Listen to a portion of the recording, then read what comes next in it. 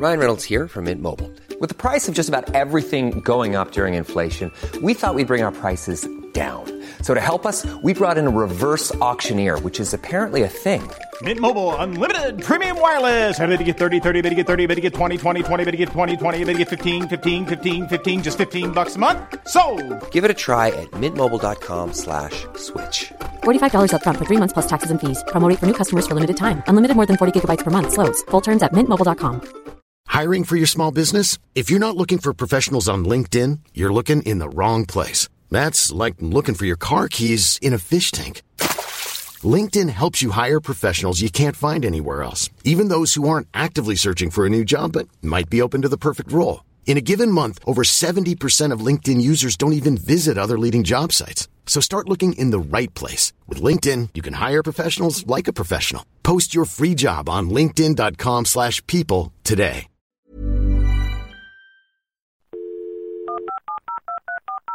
This podcast is a Royfield Brown production. Find others on iTunes. All right. Your Honor. Ladies and gentlemen, please remain standing for the singing of our national anthem.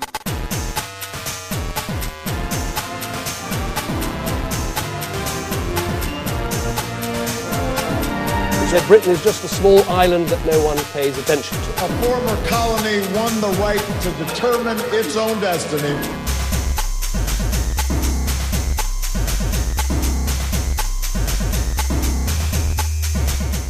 If you're listening to this podcast, you're most probably listening through a pair of headphones, which means I have the perfect sponsor with the perfect product for you. It's Sudio, and they want to revolutionize the way people see headphones. Generally, fashionable headphones tend to lack the proper sound quality, and the high-tech ones are bulky and not design orientated. Sudio bridge that gap while emphasizing sleek, modern Scandinavian design. To get a 15% discount on any of their wares, go to sudiosweden.com, which is spelled SUDIO Sweden.com, and simply put in the code DTD when purchasing a pair of headphones. Hello and welcome to Mid-Atlantic, the show where we look at the news and the views from one side of the Atlantic from the perspective of the other. I'm Royfield Brown in California, specifically in San Francisco. Today I'm joined by Tim Marshall in London, the editor of the whatandthewhy.com, to do our monthly look at world politics away from the special relationships. Hello Tim, how are you, mate? Greetings, never better. Thank you for asking. Good. The US ambassador to Panama is resigning following the president's alleged vulgar comments. Now, the president is saying he didn't quite use those tough words. However, Senator Durbin said today, yes, Mr. President, you did say them. Joining us now is Ari Fleischer, former White House press secretary. How do you think Sarah Huckabee Sanders, the current White House press secretary, should handle this? It's going to be a brutal briefing today, Stuart. Today is one of those days where if you're a White House press secretary for Donald Trump, you need to toe the line. You need to justify what the boss did, why he did it, because that's who Donald Trump is. He likes these controversies to be about himself, and he thinks it's productive. Well, I think every single reporter in that room is going to think that this was destructive, and it's hurtful of America's image in the world. So you're going to have a clash in that briefing room. 5 days after the President of the United States called African countries, Haiti and El Salvador, shithole countries, we ask, has Trump's presidency shifted or projected US power and influence since his inauguration in 2017? Tim, over to you, mate. Well, I don't think he's done himself or the United States any favours. There is no excusing it if he did use that language, because it is not presidential language. It is, however, the sort of language a lot of people use. Some people would even say, yeah, I come from a shithole country or whatever, but that's a different thing. It's not for the President of the United States to say it. Now, look, there is some debate about whether he did. There were about 8 people in the room, including himself. 2 senators, 2 congressmen, 1 Democrat, 1 Republican say he did. 3, I think, say he didn't, or they didn't hear it, and a couple just haven't spoken. However, it would not be surprising in the least if he had, because it would be entirely in keeping with his character, the language he uses, the attitude that he appears to have, certainly to minority groups, and he's got a track record as long as your arm. And so I think on balance, he probably did say it, and it is entirely unpresidential. It detracts from America's standing in the world. It weakens America via soft power. It insults allies, and it just insults people. And it's the sort of entirely unnecessary row that he's got himself into. So the comment shithole countries, I'm presuming that this might play differently in different sections of the world. So explain what the African Union's position, stance, with him calling all 52 countries of the African continent shithole countries. What does I don't they think do? he did. Even if he did use that phrase, he wasn't saying that every single member of the African Union is, but, he was clearly referring to developing countries. And it doesn't everyone a disservice to refer to them like that. The African Union is honour bound. One of its many roles is to defend the dignity of the organisation and the countries which make up it, in other words, Africa. And so they're honour bound to protest about it, as is the government of Haiti, as is the government of El Salvador, etc., etc. They have to call it out for what it is. And that's not the meaning of the story. The meaning of the story, to me, is twofold. Firstly, internally, inside America, what does it say to people of colour, whether it's Latin America or Africa, that where many of their ancestors came from, or even themselves, are referred to in that manner? For the rest of the country, they see that the man in charge doesn't even understand what it is to be an American. What it is to be American is to leave these places, come to America, to better yourself. And his own ancestors came, white people's ancestors came from places which were not very nice. And this place is supposed to give them a refuge. And then the leader of it turns around and uses that sort of language. And I think it undermines America's own moral stature internally, and it does exactly the same externally, where again this city on the hill, this shining light as it's supposed to be, is suddenly tarnished if the man at the top says that. And I think underlying the whole thing, Roifield, and this is unprovable, but I think it makes sense, I think Trump is someone who does hanker after an old America of the 1960s, where America was regarded as a white country. And he is of that age and generation, and I suspect temperament, that can't really get over how much things have changed. And so when that sort of remark comes out of his mouth, I think there's something of that in it. Just as the concept of a wall to keep them out, to protect us, I think is mostly based on an outdated idea of what people like him think America is. All right. Let's move away specifically from the comments of last week. What will be America's biggest geopolitical concerns in 2018? Oh, without question, North Korea. Iran as well, and the rest of the world, because they are everywhere. But North Korea have played things brilliantly for years and years and years, and have got themselves to 5 minutes to midnight. Midnight being them getting a nuclear weapon, or there being a war, or the compromise deal. But we're pretty close to whatever it's going to be. And again, they've played a good card. Knowing that American heat's about to come down on them in the spring, they've said, why don't we talk to South Korea? Why don't we send a delegation to the Winter Games? They've just bought themselves some more time. Get the Winter Games out of the way, because you can hardly have a war during the Winter Games, can you? And at that point, American pressure is going to absolutely pile upon North Korea. And most analysts think that the stakes are too high for there to be a war. Countering that is that if you don't have a war and they get a nuclear weapon, potentially endangers the United States, but equally importantly allows North Korea to dominate South Korea, at which point they tell eventually the South Koreans to get rid of the American troops. So are those stakes too high? So that's the biggest foreign policy challenge, how you handle that. Then you have the Iranian nuclear deal, which Mr. Trump looks like he wants to dismantle, and there's a rearguard action being fought by the Europeans. Tim, let's just back up on North Korea. Oh, sorry, yeah. It appears to, let's say, not too seasoned watchers of the Korean Peninsula and America's attitude towards it, that Trump's Trump's pronouncements are somewhat kind of erratic and bellicose and volatile. Are you saying that they might be those things, but there is actually hard and fast strategic sense? Oh, yes. But I don't believe he is a complete fool. I think you can even make a strong argument that he has scared the North Koreans to the extent that they know they've got to buy some time. I think without his belligerence, this may never have happened. I think it's perfectly reasonable to make an argument that the Obama years got absolutely... Well, it's clear. The Obama years, the Bush years, the Clinton years got absolutely nowhere.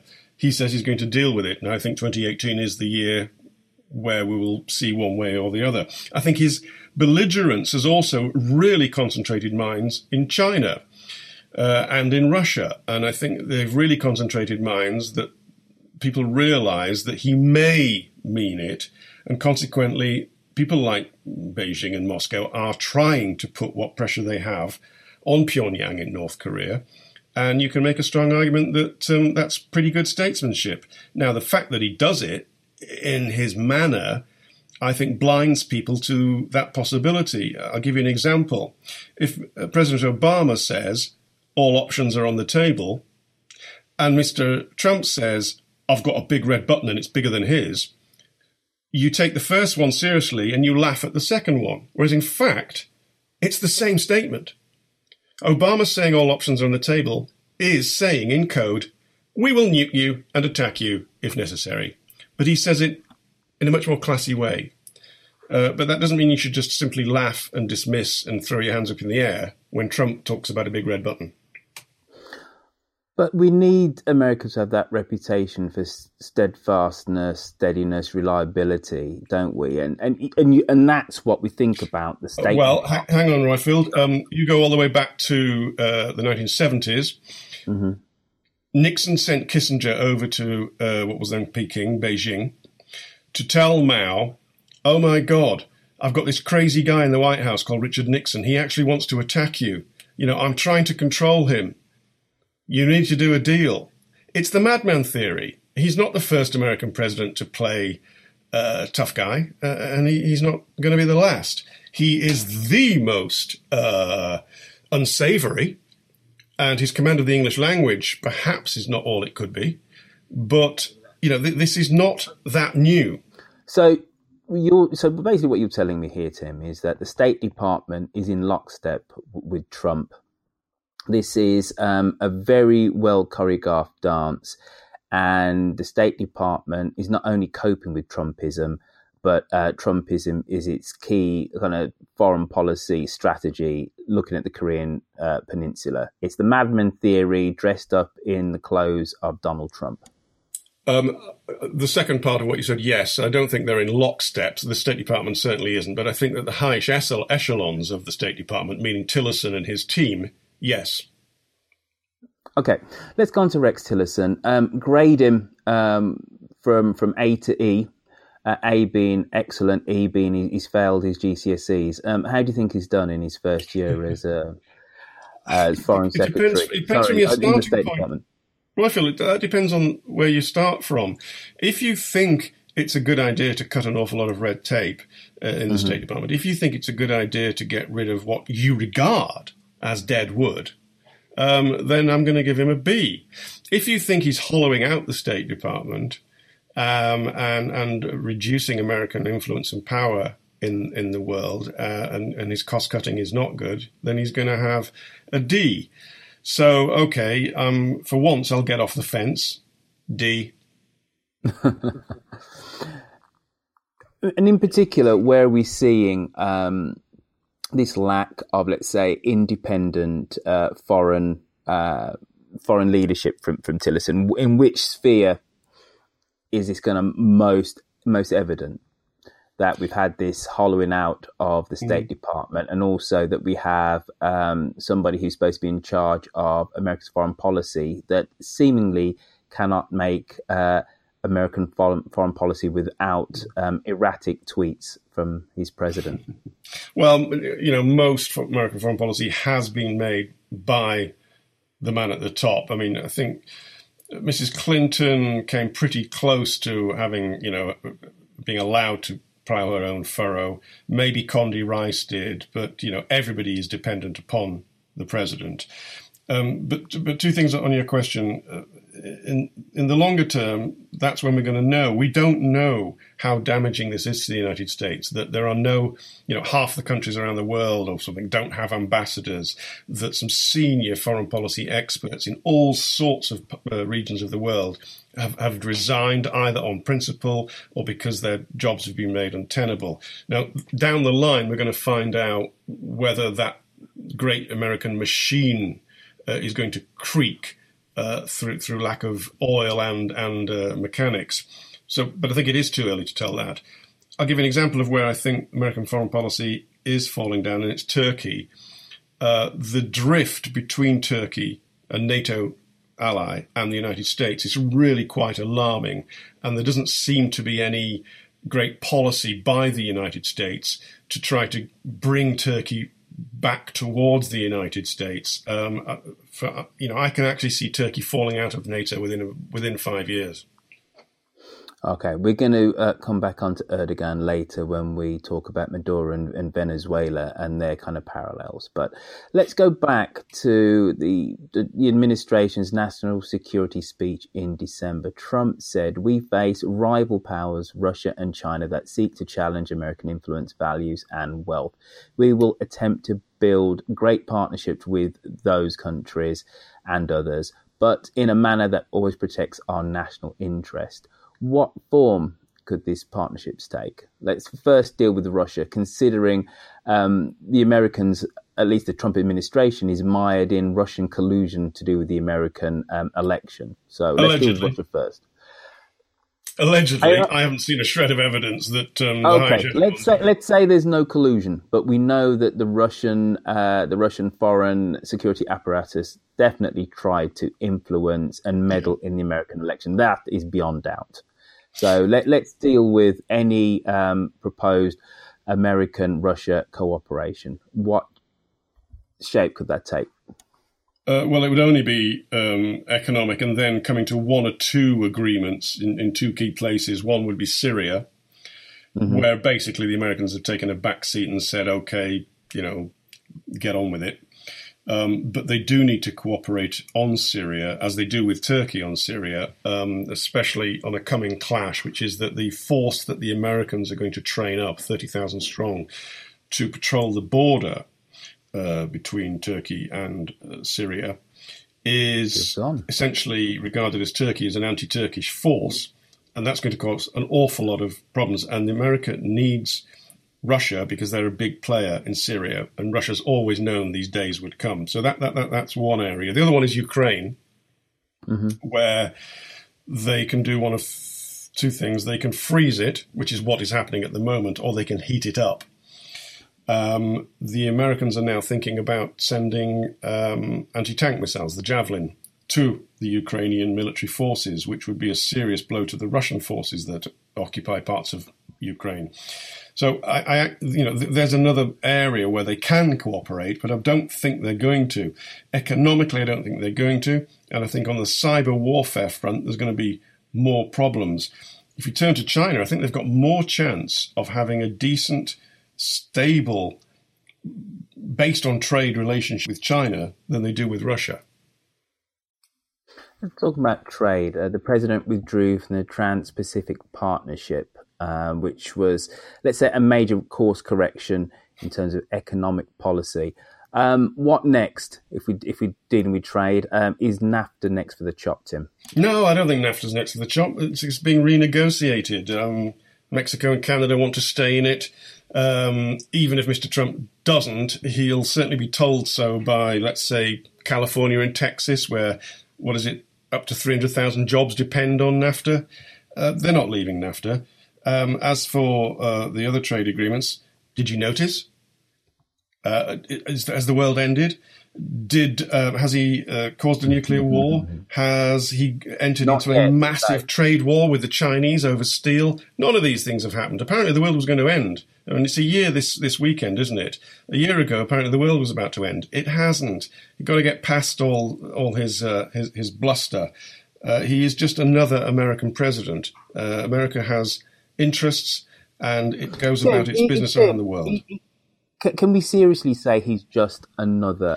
He's another president that will go down in history as being the most unpleasant, foul-mouthed, belligerent president that they've ever had. But his policies, I don't think, are that. There's not this massive break in policy. But that's what explicitly. That's what he said on the campaign trail. He said there would be a massive break. He said we are not going to do things the way that we've done things before. Well, you didn't believe it, did you? I mean, do you believe what presidential candidates tell you of whatever flavour they are? I don't. They say what it takes to get elected, and he's done that. And then the realities of power kick in. Look, I'll tell you we're talking detail. One or two things will happen this year. Yes, NAFTA is going to have to be renegotiated, but also intellectual property is going to be a huge row between China and the United States, as is, I think, the steel dumping. But I don't think that leads to this massive trade war that then ushers in the end of globalization and a worldwide recession.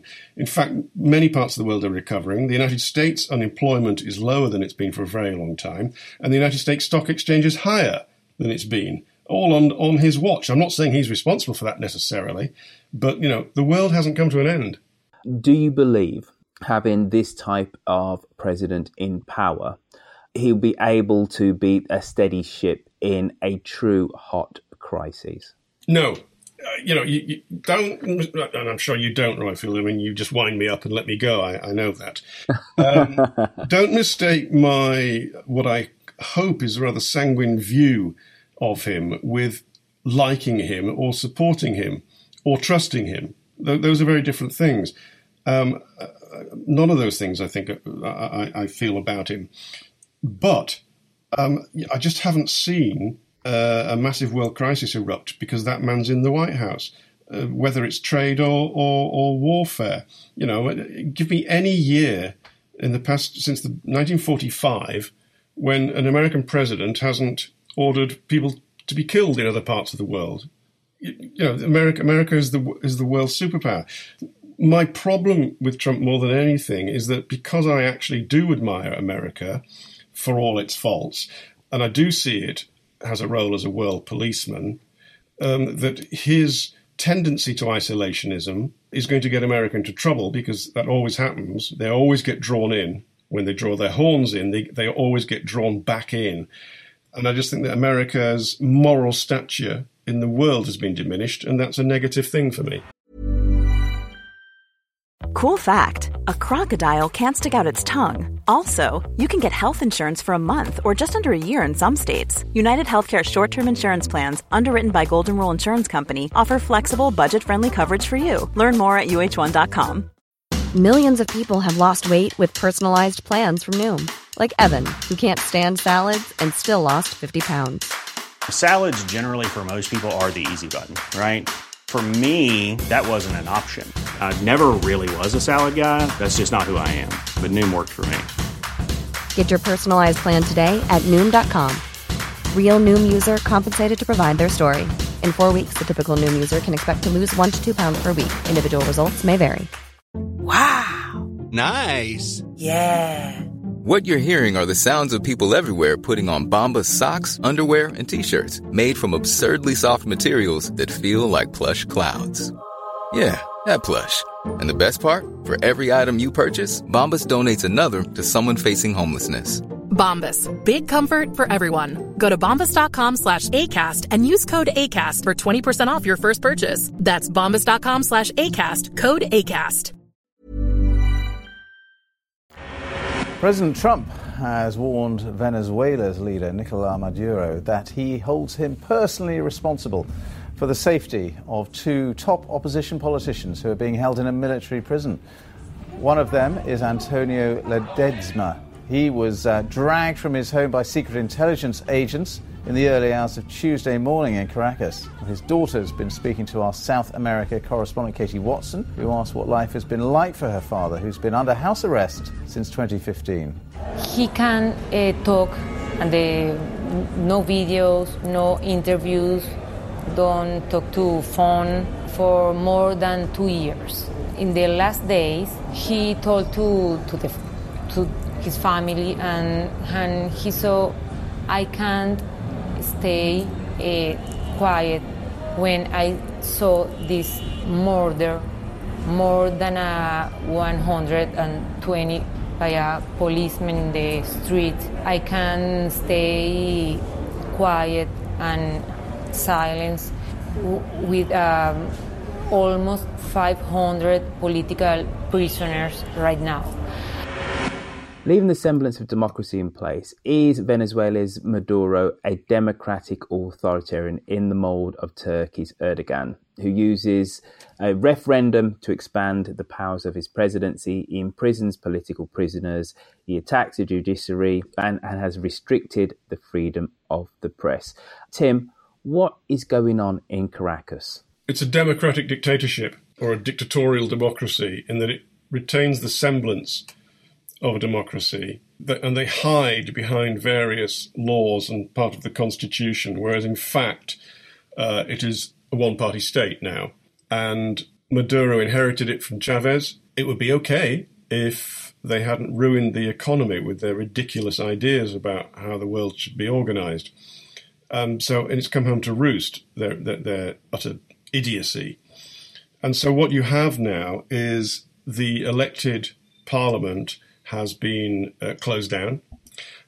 There's a law being passed to prevent that if you boycotted the recent mayoral elections, if you boycott that means you can't stand in next year's elections, which is just a clear way of making sure that anybody with any oomph in the country cannot stand against Maduro.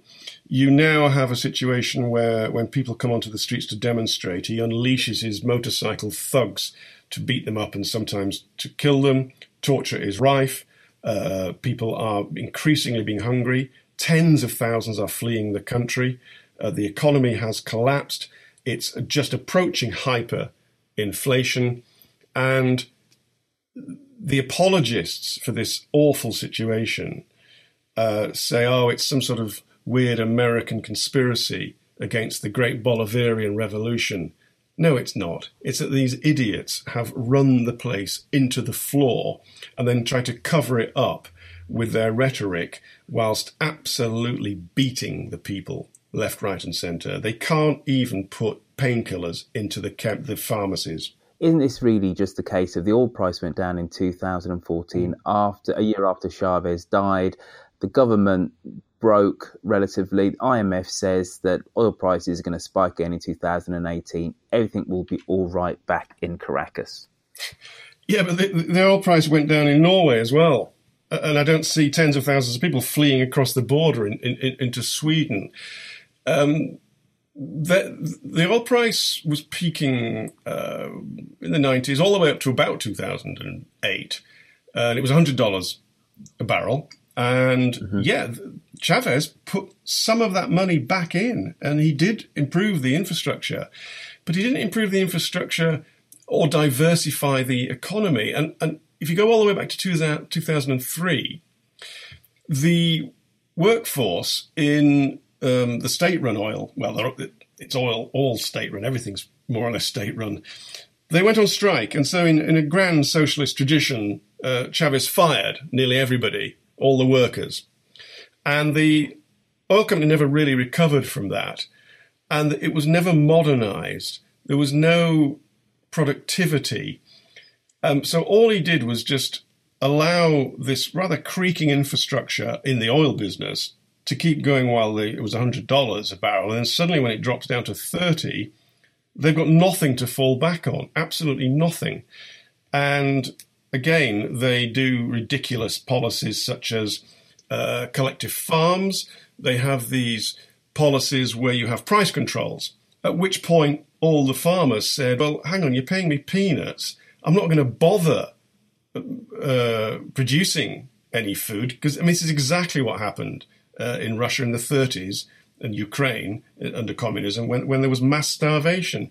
The farmers stopped growing, nothing went to market, and Venezuela, which has the largest oil reserves in the world, has to resort to importing massive amounts of food from countries who are prepared to bail them out, such as Cuba and Russia, simply for foreign policy reasons, whilst pretending to be decent countries. I mean, the whole thing's a nonsense. And you've got all these apologists. We have one in our country called Jeremy Corbyn, the leader of the opposition, who thinks that Chavez and Maduro are heroes. You've got many of them in the States. Mark Weisbrot. Go and have a look at your economist, very famous economist, Mark Weisbrot. These are apologists for people that have absolutely hammered the workers. And they because they can't bring themselves to admit it, they have to blame the big imperial Yankee as if it's some sort of plot to do them down. Have a look at Chile next door. They're doing a lot better. But wasn't it Morgan Stanley that have massively underwritten Venezuelan government bonds? So it's not just left of centre political thinkers that are at least propping up or giving succour to the Caracas regime, is it? It's also Western institutions. Yeah, well, they've got some skin in the game, meaning dollars. And if it collapses, they're going to lose their dollars. And people have been trying to prop it up. And there is a moral issue as well that people are going hungry and they are dying. But the way ahead is not Maduro's way ahead, which is to ban the opposition, which is to close down dialogue, which is to smash the workers off the street. This is not the way ahead, but that's the way they're going. The best thing they could do would be to hold an open and free election, apply for all sorts of loans, not be belligerent towards large parts of the outside world, and try to somehow turn it round over the next few years. But they're going in the other direction. Just quickly, Tim, please explain to me the Maduro coalition, because Chavez was a general, wasn't he? He was high up in the military. Yeah. So what are the constituent elements that which are keeping Maduro in power right now? Well, it's the military, first and foremost. And the military, like in all these places, like Iran, have got their tentacles deep into big business because they make a fortune out of the corruption and the oil sales. And, of course, the oil companies also are deep into this because most of them are doing okay. It's just sort of 99% of people that aren't. So you have the military, you have the Socialist Party, you have one or two hangers-on of the Socialist Party, and together you make up enough that they have got a majority. They were elected, I don't doubt that, but they were elected in extraordinarily dubious circumstances.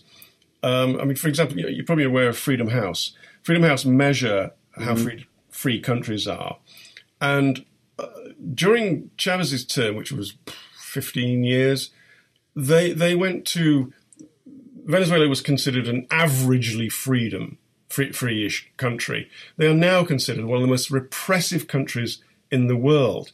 So the constituency is simply those that know if he goes down, we're going down with him. Well, on that somewhat pessimistic note for the immediate future of Maduro in Caracas, I think it's time for our takers of the week, Tim. There are so many to choose from. Well, listen, I'll tell you what, whilst you're thinking, right, why don't you cue me up so I can wax lyrical about Cyril Regis? Your American listeners might wonder who Cyril Regis was. It's a very sad story, but it's also a very inspiring story. Cyril Regis was a black Briton who played football for a team called West Bromwich Albion, which are in the Midlands in the UK, in Birmingham. And I remember him as well, I wasn't a kid, I was an adult by the time he was in his prime.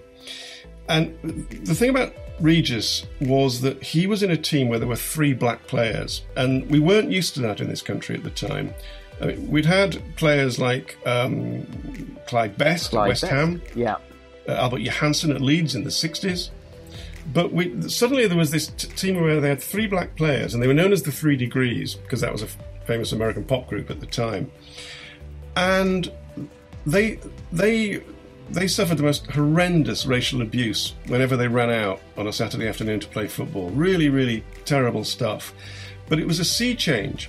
And Regis was this magnificent man, quite humble, fun to be around, who never reacted to all this racial abuse, except by scoring goal after goal after goal, because his dad had told him, you want to keep them quiet, score goals.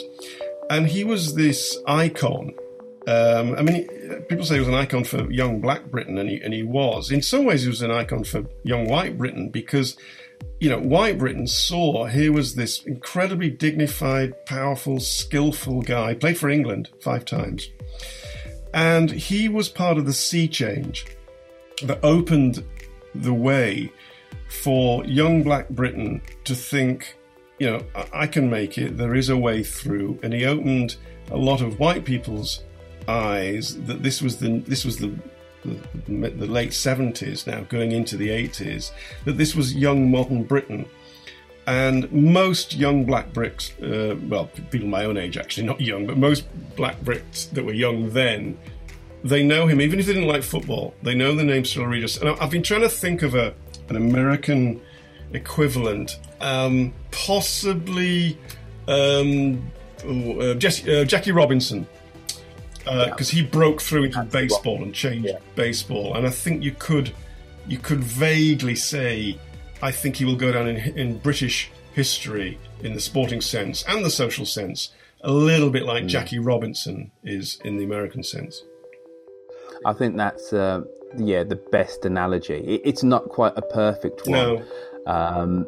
But the other thing to say about the 3 degrees, so there was Cyril Regis, Brendan Batson and Laurie Cunningham, and was that that this was approximately, let's say, it was about 1978. So we're talking about a generation after mass non-white immigration into Britain. Yes. And so it was so they were an important cultural marker to say that these people are now British. Here they are just playing football. And as you rightly said, there had been the odd isolated case of a footballer, but to have 3 in one team was just unbelievable. Yeah. But it also coincided with the time of a British scar as well. So for me, being about 10 at the time, 10 in 1978, 11, they were a powerful symbol of the fact that actually I was like them, they were like me, but we were British. At the time you had things like Love Thy Neighbour, which it was a soap opera on British TV, which would not at all fly now in terms of its overt racism and stereotyping of people who were non-white. And then you had this shining example of confident, skillful, powerful British people that just happened to not be white. And he was a total hero of mine. And to hear that he died yesterday at the age of only 59, was an absolute shock. There is a great documentary which Adrian Charles did called Whites versus Blacks, which was a testimonial match, which is another thing which wouldn't happen now. A testimonial match for an Albion player, Len Cantello, who'd been at Albion for 10 years. You can watch it on YouTube, where what they decided to do, because West Bromwich Albion, as Tim said, had these 3 black players, they decided to have this testimonial match for this player, and they dredged up every black professional footballer they could, and they couldn't quite do 11, so there were some kind of reserve players and youth team players at the whole professional league. And there's young Garth Crooks there, there's Hazel from Wolverhampton Wanderers, Royfield. Berry. Royfield. No one knows what you're talking about. They're all American. 40% of our listeners are American. But this is what. But they need an education, Tim. They need an education. Go and watch this, and actually, as I said, it's a really powerful marker as to how times have changed. That we're going to have a game of white professionals versus black professionals. Funnily enough, the white professionals who played in that game could not remember the result. All the black professionals did, and they were very clear as to the kind of the importance of the game. But yeah, it was just such a marker in time. Cyril Regis, long may he rest in peace. Yeah. A great symbol of post-war Britain. I agree. I'll give you two quick things. Again, for American listeners to try to get a handle on it. There was this notion around in the 70s that, there's some skillful black players, but you know what? They don't like it when it's cold. And really, people genuinely believed that black players couldn't play in the cold. And then Regis would come along on a freezing cold January Saturday afternoon with a sleet belting down, and he would just blast his way through everybody and smack in a goal in the 89th minute. And, you kind of, anyone that did think that thought, maybe not. The other thing, Royfield, is that I once played cricket for France, but that's another story. What?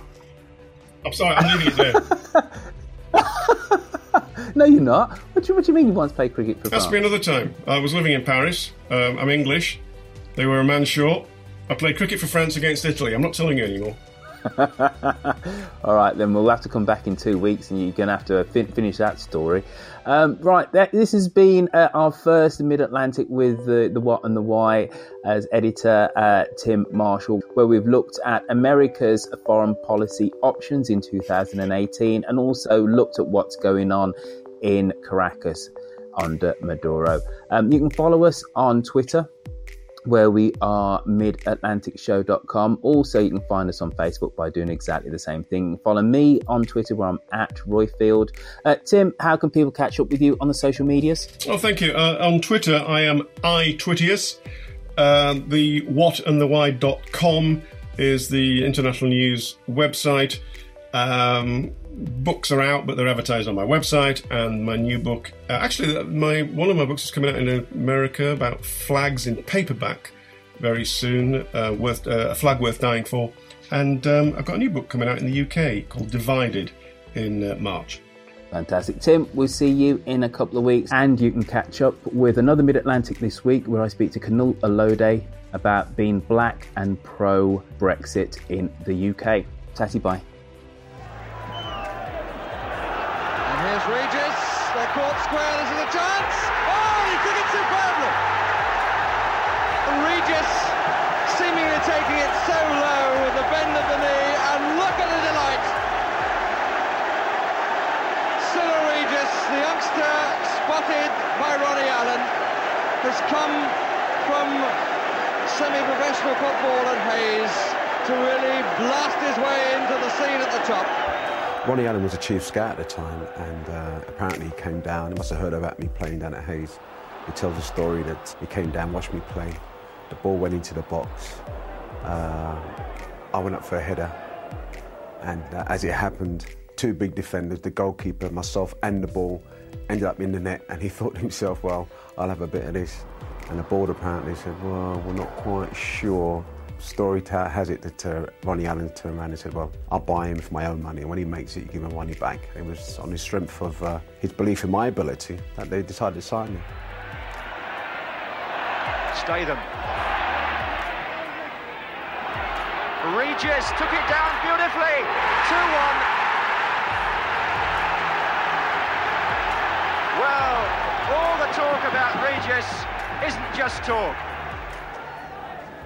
He was powerful, great touch, didn't score enough scruffy goals. I used to say, when are you going to score a scruffy goal? Every one of your goals can win goal of the month or whatever, It's header. Here's Robertson. Regis taking it well on the chest, and a lovely piece of control by Regis. Oh, and what a great shot! Oh, one of the goals of the season. Cyril Regis. What a way to end a barren spell.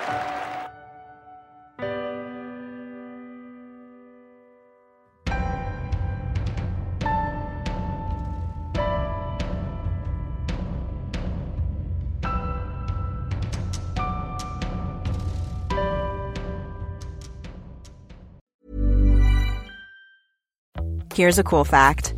A crocodile can't stick out its tongue. Another cool fact, you can get short-term health insurance for a month or just under a year in some states. United Healthcare short-term insurance plans are designed for people who are between jobs, coming off their parents' plan, or turning a side hustle into a full-time gig. Underwritten by Golden Rule Insurance Company, they offer flexible, budget-friendly coverage with access to a nationwide network of doctors and hospitals. Get more cool facts about United Healthcare short-term plans at uh1.com. Even when we're on a budget, we still deserve nice things. Quince is a place to scoop up stunning high-end goods for 50 to 80% less than similar brands. They have buttery soft cashmere sweaters starting at $50, luxurious Italian leather bags, and so much more. Plus, Quince only works with factories that use safe, ethical, and responsible manufacturing.